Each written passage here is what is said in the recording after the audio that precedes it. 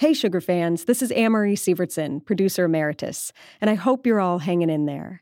I'm now the producer and co-host of another WBUR podcast called Endless Thread. We're in the middle of a special series right now about the history of CIA-funded mind control experiments conducted at a psychiatric hospital in Montreal in the 1950s and 60s. It's a true and chilling story that touches on how the stigma around mental illness can be silencing. The series is called Madness, the secret mission for mind control and the people who paid the price. You're about to hear part 1. I hope you'll give it a shot, and if you like what you hear, subscribe to Endless Thread to get the rest of the series delivered straight to your podcast feed. All right, here's the show. Produced by the iLab at WBUR, Boston. Check. Once again, Anne-Marie Sievertson and I are setting up our recording kit. I was going to make you just hold the umbrella over my head in the kit. Okay. It is a stormy day in Montreal, and we are in an eerie place known as the Allen Memorial Institute. I did reach out to the Allen Memorial for an interview, and they did not want to talk. So we're not here to talk, just to look. The Allen is really where the story we're going to tell you today all started. I mean, the weather certainly isn't helping right now, but it does... it does look like a prison. Yeah. Anne-Marie and I are making our way down a mountainside towards this group of buildings, perched on the eastern slope of Mount Royal Park, an ancient volcanic mountain that gave the city of Montreal its name. You can see why. Mount Royal is this big bump of green that rises up out of the middle of the city. It's pretty. On a less gloomy day, so is the Allen, sort of. Originally, this was a mansion. It consists of 2 old stone buildings that make up 53,000 square feet, the mansion itself and a horse stable. The stable, at one time, had its own special name, the sleep room. Oh yeah, there's the sleep room. Where? It's right there. Oh, so you're right. Let's okay. just keep it chill. Over the mansion's main entrance hangs the stone bust of a snarling dog and a large stone face staring blankly out over the city below, its lips just slightly parted. The shipping magnate who had this compound built in the 1860s, Hugh Allen, called this place Raven's Crag. It's very separate from Montreal. It's very removed. Yeah, if you were making a horror film about a psychiatric facility, this is central casting building-wise, I would say. This place is a psychiatric hospital. The mansion was eventually given to McGill University, and that's how it became the Allen Memorial Institute. And while it might seem like a good movie location, what happened at the Allen decades ago is real and really disturbing. This is where people were kept for weeks, months, years sometimes, induced and experimented on. There's so much history here, and it's history that at least the victims really would like people to know the story of this place and what happened here. Light deprivation, shock treatment, hallucinogenic drugs, and she lost her soul. Cameron didn't seem to have the slightest hesitation about destroying the lives of his subjects. He was willing to try the most extreme techniques. People have a hard time listening and grasping the reality of this. It shatters their belief system. During the 1950s and 60s, the Allen was run by one powerful doctor, a man who was considered an innovator, maybe even a visionary, a man who spent his days trying to cure the mentally ill with cutting-edge techniques, and his nights reading science fiction. His name was Dr. Ewan Cameron, and his work at the Allen Memorial Institute was actually part of a huge, secret, government-funded program that stretched its tentacles around the world. We'll get to all of that, but for now, here's what you should know. In the U.S., this secret government program was run by the CIA. It had a name and a mission. Its name was MK Ultra. MK Ultra is almost too unbelievable to believe. And its mission was mind control. What is less well known is the key role that the Allen Memorial Institute and its director played in this weird, dark chapter in Western history. Today, we are going to tell you about what happened at the Allen and who it happened to. I'm Ben Brock Johnson. I'm Amory Sievertson, and you're listening to Endless Thread, the show featuring stories found in the vast ecosystem of online communities called Reddit. We're coming to you from WBUR, Boston's NPR station. And we are bringing you part one of a special series, Madness, the secret mission for mind control and the people who paid the price.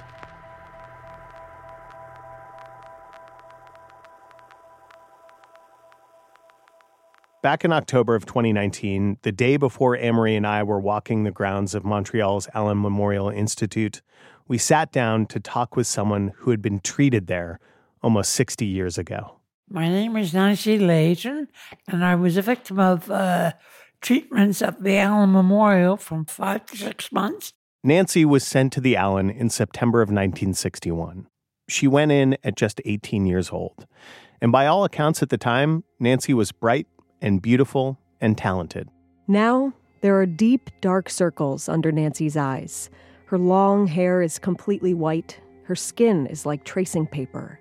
Her speech is slurred. And throughout her conversation with us, she repeats things. I'm healthy, well, and I'm healthy and well. I want to say fine. That I'm healthy, well, and I'm free of it. Well. Nancy says she's healthy and well now. But when she was a teenager, she went through a program designed by the director of the Allen Memorial Institute, Dr. Ewan Cameron. At the time, Dr. Cameron was supposedly doing something exciting. He was wiping out mental illness in people and rebuilding them. Nancy spent just 6 months at the Allen. She was pulled out in March of 1962. And even though members of her family put Nancy into the Allen, they now say that because of what happened there, she's never been the same. So my name is Angela Bardosh. I'm Nancy Layton's daughter. I'm here to talk about things that had happened to my mom a long time ago when she was only 18 at the Allen Memorial.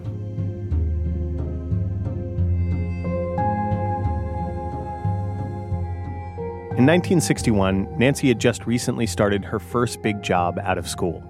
And I went to Natural Defense and worked for them for a year or two, and then I became a bit sick. It was a little more complicated than that.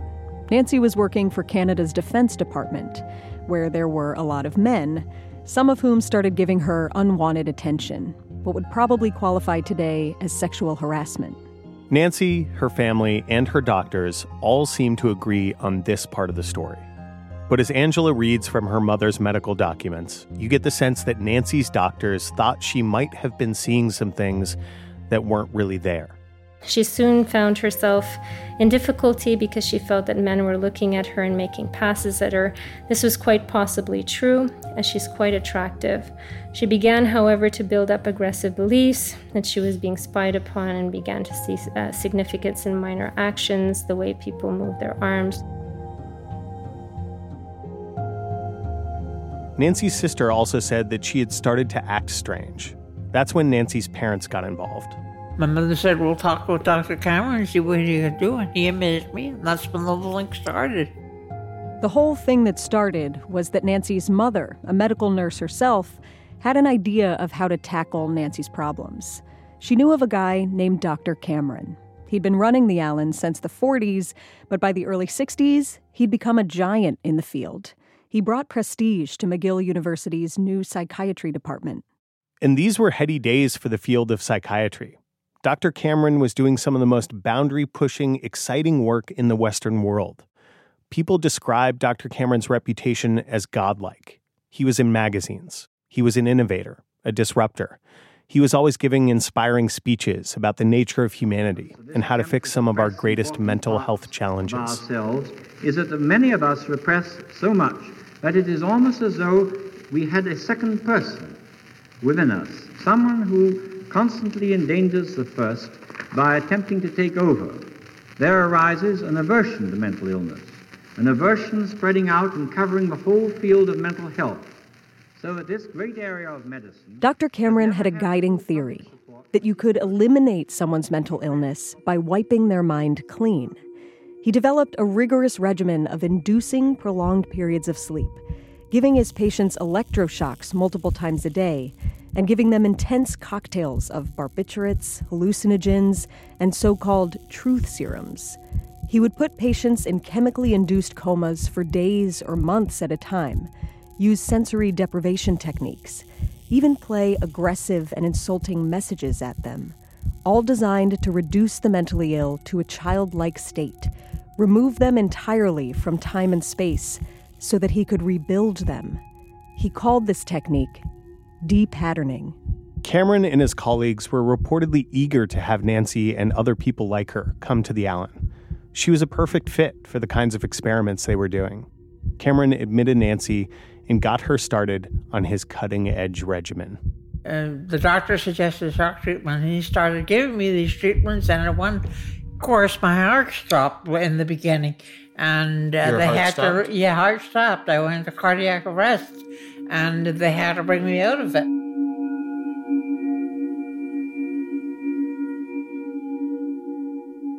Electroshock therapy, or what is now called electroconvulsive therapy, wasn't all that unusual in the early 1960s. But what was happening at the Allen under Dr. Cameron's direction was very unusual. The form of electroshock he was using was 20 to 40 times more intense than the standard dose, and his patients could receive them 2 or 3 times a day. This was just the beginning of what Nancy went through. That we know. There's just one big problem. Nancy, what do you remember about being at the Allen? Hardly anything in the beginning because I was in a room. I remember waking up in February, near the end, and they said, we'll take you back to your room now after I came out of the sleep. Remember the horse stables at the Allen? How that building had another name? The sleep room? Nancy went into the Allen in September of 1961. And yet all that she remembers is waking up in February of 1962. Angela spent a long time trying to get more information about her mother's treatment at the Allen. It was a very painful process of just getting the records, reading the records. What she got, eventually, it's shocking to read. She had 5 days of sleep and 5 ECTs. She was taken out of the sleep room on October 30th. However, she immediately showed signs of relapse. By the first week of December, the patient had 87 ECTs. She was then changed from Largactil 150 milligrams QID to Trilafon. By March 23rd, she had 129 ECTs. Nancy had been administered 129 intensive electroconvulsive therapy treatments in 6 months, and she'd been heavily sedated with a mix of antipsychotics and barbiturates, things like pentothal, a sedative. When Angela looked that one up, she found out it was a drug that for many years was used in higher doses for lethal injection.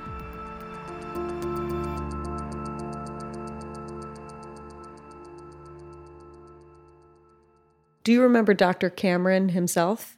Oh, yeah. What do you remember about him? I remember being on the stretcher of the lying bed and him giving me my injection to go before I went in to have the treatment, have the shock treatment. He was the one that gave me the shot in my arm to put me to sleep. The injection Dr. Cameron gave Nancy was some kind of barbiturate, a sedative to put her into that deep sleep. If he was going to wipe her mind, he needed to shut it down first. Do you remember anything else about anything he said to you? How he said Call me Nancy Pansy. You can hear Nancy's daughter, Angela, there, trying to jog her memory. Angela says that Nancy's grip on her own memory is tenuous at best. Sometimes Nancy remembers things in the wrong order. Sometimes she doesn't remember anything. Sometimes things come back in bits and pieces. I was in the room and I was awake in the morning and I was coming back to life, and then my mother came a few days later and they took me out. And do you remember anything about sort of how your mother reacted to the treatment you were getting, or? She said that Cameron was an old fool. Was he, though? Dr. Cameron was treating people all the time. Maybe those treatments just didn't work for everyone. But in the time that Nancy was at the Allen, her parents had done a 180 on the treatment she was receiving under the direction of Dr. Cameron. They wanted her out. Nancy came out of the Allen almost 20 pounds heavier, her memory impaired, and her independence gone. She's relied on antipsychotic drugs basically ever since she left, almost 6 decades ago. Yes, Nancy was having psychological problems when she went into the Allen, but Angela says her mom was never the same after she was treated there. That's echoed in the official diagnosis when she was taken out and in the observations of her family. 6 months later to come out with a lot of memory loss, experiencing, then further delusions and really schizophrenic behavior and being diagnosed officially as acute schizophrenic from this, I really believe that she was turned into a schizophrenic. And then as you live a life like that after 6 months of going through hell, how do you regain your life? How do you even go about? Originally, doctors at the Allen had suggested they could help Nancy. By the time she was released, Dr. Cameron was saying she couldn't be made whole again.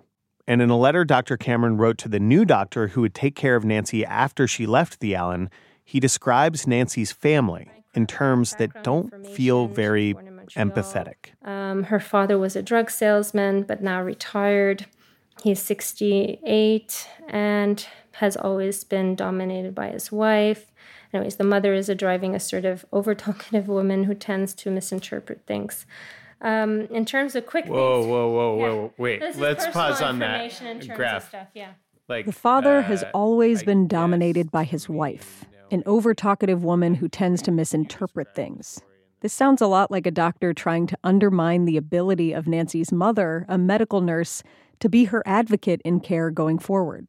After she left the Allen, Nancy went into another psychiatric facility where she fell in love with another patient, Angela's father. They had Angela, but Nancy continued to be in and out of treatment. She couldn't work. She couldn't take care of her daughter, let alone herself. Angela's father and Nancy got divorced when Angela was 4. She was raised by her grandparents. She didn't see much of her mom growing up.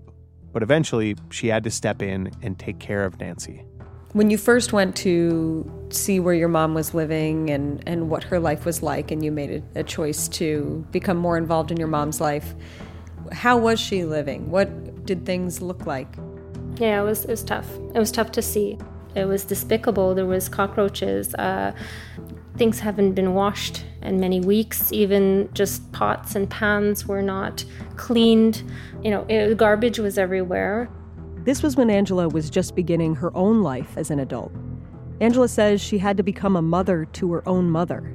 She had to put parts of her life on pause. She had to teach her mom how to buy groceries, how to do her finances. And as she's flipping through the documents that it took months for her to get, she is angry, especially when she reads how doctors at the Allen wrote about their communication with Nancy's dad during her treatment. He has been reassured that the present planned treatment is the most appropriate for his daughter's case and that it will not induce any permanent injury to her brain or personality, and that she is receiving the best possible nursing care.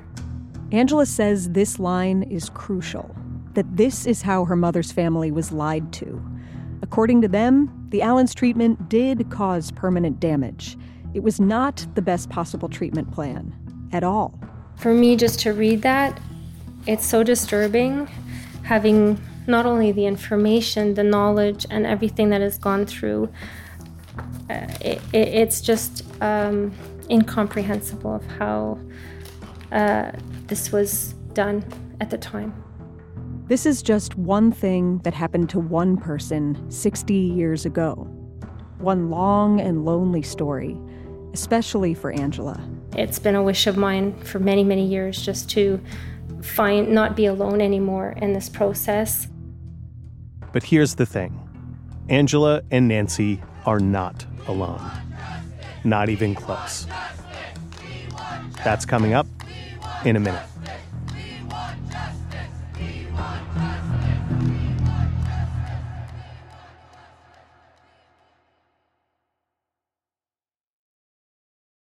Our story about what happened at the Allen is an old one, 60 years old. A lot of the people involved in this story are dead, and a lot of their family members didn't even know they were part of this story. A few years ago, the CBC show The Fifth Estate did an episode about Dr. Cameron's experiments. It's erasing your memory. I mean, how dare they do that to a human being? How dare they do that to a human being?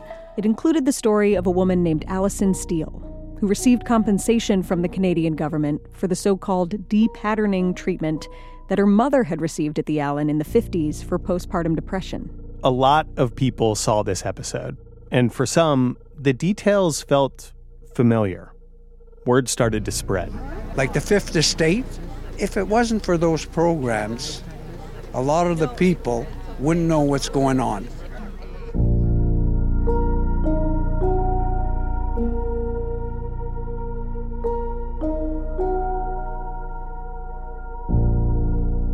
It turns out what happened at the Allen was much bigger than what happened to Alison Steele's mother and to Nancy. There are lots of other stories, just like theirs. Stories of people who went into the Allen for treatment and came out forever damaged. A new wave of victims and their family members have started coming forward and getting organized. They call themselves SAGA, Survivors Allied Against Government Abuse. And last year, they filed a class action lawsuit. Because what happened at the Allen didn't just involve Dr. Ewan Cameron. The Allen Memorial Institute was part of McGill University and Canada's Royal Victoria Hospital. And the extreme treatments being done there were being funded in part by the government. Not just the Canadian government either, but also the CIA.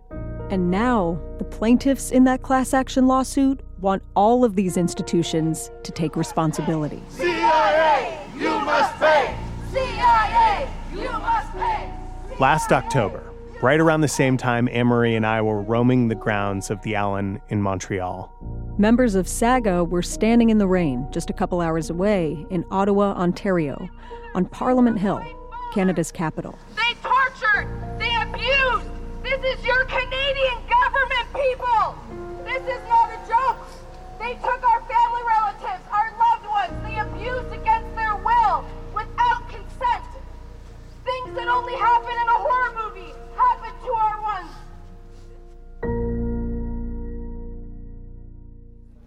Okay, coffee's ready!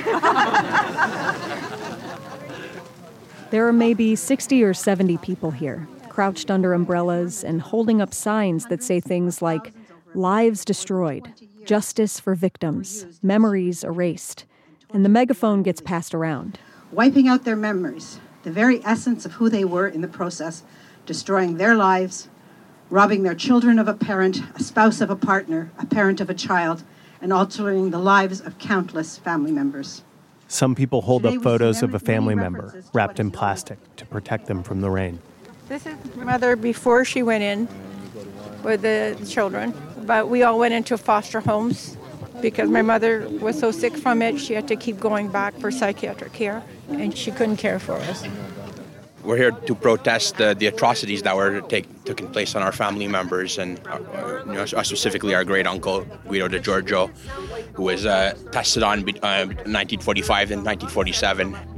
His life was ruined. His life was taken from him, at 32, and I just feel like he deserves some kind of justice, and we have to do this, to make sure that, at least it never happens again. The story has to be told. Please don't close your eyes. We want you to apologize. Please don't close your eyes. We want you to apologize. Please don't close your eyes. Some of the people here had family members who didn't even go to the Allen for serious mental illness. And those patients reportedly got the same extreme treatments. My father was in there for hypertension. They just kept treating him, but it never worked. It put him into schizophrenia big time. And at the end, he just sat in a wheelchair, not in a wheelchair, but just his rocking chair, and quit. It was like brain dead. And nobody's been accountable for it. Accountability is like a ghost. Why am I here? Because I want justice. Why are you here? Because you want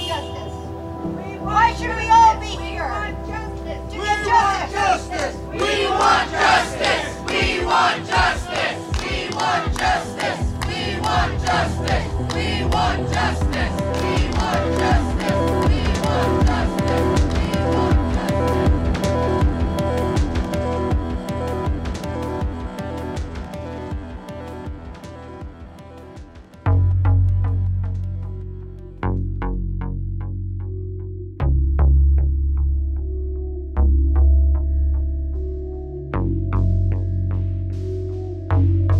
The Ottawa rally may have only drawn about 70 people, but the estimated number of people who could qualify as victims of human experiments at the Allen Memorial Institute is in the hundreds and counting.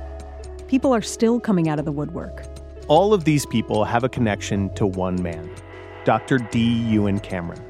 But for 20 years, Dr. Cameron was a highly respected member of the medical community. He led the World Psychiatric Association, the American Psychiatric Association, the Canadian Psychiatric Association.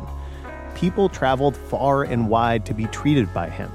He was a titan in the field of psychiatry, whose methods are now considered a black mark on the institution he once ran. How could anybody be so simple-minded as to think you could wipe a brain and then reprogram the brain and then everything would be peachy again? A man whose work had mysterious funding sources. A man whose methods may also echo an even more disturbing chapter in history. Ewan Cameron actually is at the seat of what we now realise is state-endorsed psychological torture.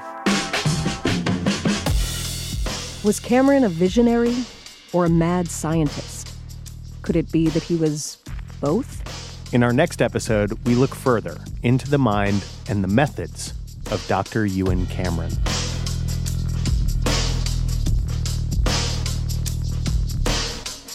That was part 1 of Endless Thread's new series, Madness, the secret mission for mind control and the people who paid the price. Part 2 is available right now. Just subscribe to Endless Thread wherever you listen to Dear Sugars. Thanks for listening.